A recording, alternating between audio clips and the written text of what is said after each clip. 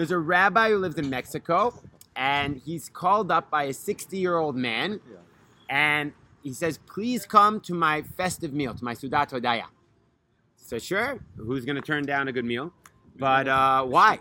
Says, I got corona, says the man on the phone, and I was in a coma for a month, and I'm good, I'm healthy, I want to make a festive meal. So he says, great. So he comes to the meal, and he sees 17 other people there, and none of them know each other. So he's like, all right, I'm glad that I'm having this meal, but why me? Why did we get chosen? So the 60-year-old man gets up and says like this, when I was in a coma because of corona, at one point my soul left my body. I was declared dead, and my soul hovers above, and I see my soul going above, and I actually see my mother in the spiritual heavenly world. And she says, go down, it's not your time yet. And I say, I want to go down, but I can't. And then what happens?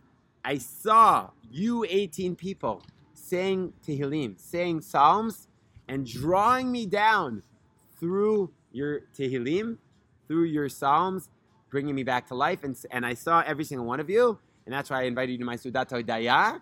And that's why, and the amazing thing is, this rabbi said, you know how many Tehillim you'd think? He said all day, Tehillim. He said one chapter of Tehillim, and he said it with kavanah. He said it with this person's name in mind, and that helped save this person's life. Wow. So we should never underestimate the power of even one parak of Tehillim.